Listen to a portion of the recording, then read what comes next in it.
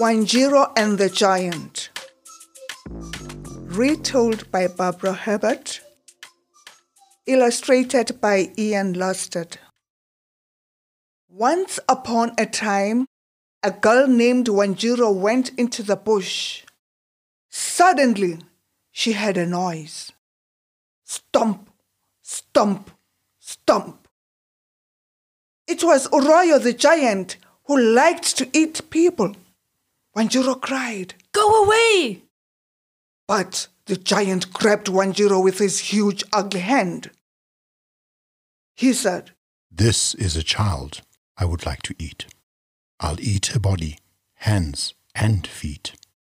But the Wanjiro was a clever girl. "Wait," said Wanjiro. "I'll taste better with some salt." "Then I'll take you home and eat you with some salt," said Oroyo. The giant put Wanjiro in his bag and he walked stompy stomp through the bush.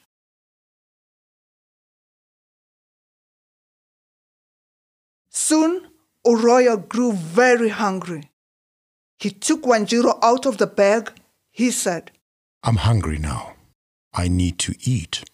I'll eat your body, hands and feet." "Wait," said Wanjiro. "I'll taste better with some onions." "Then I'll take you home and eat you with some salt and onions," said Oroyo. The giant put Wanjiro in his bag and he walked stompy stomp through the bush.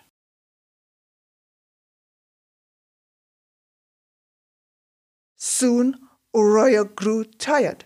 He said, "I need to sleep and rest my feet. I need to sleep before I eat." "Wait," said Wanjiro. "It's very hot inside the bag. I won't smell fresh when you are ready to eat me. Before you sleep, untie the bag a little." "Yuck! I hate smelly food," said Oroyo. "So I will leave the bag open while I sleep." Silly giant.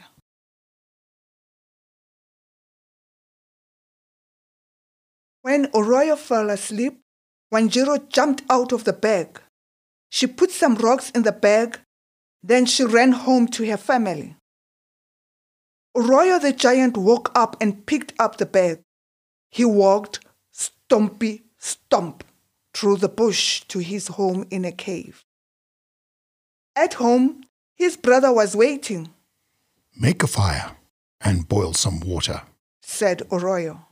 When the water began to boil, Oroyo opened the bag and held it over the pot. He thought Wanjiro would fall out.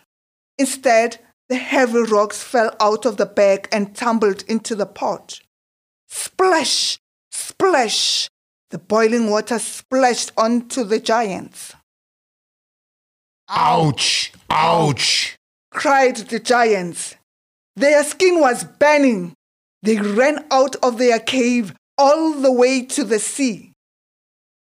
Oroyo and Hunu jumped into the water to cool their hot skin. But the giants could not swim, so the waves carried them far, far away. And no one ever saw them again. Wanjiro was a clever girl. Would you have made the same plan to escape? Or can you think of another plan? Do you think there are still giants left in the world? What would you have changed in the story?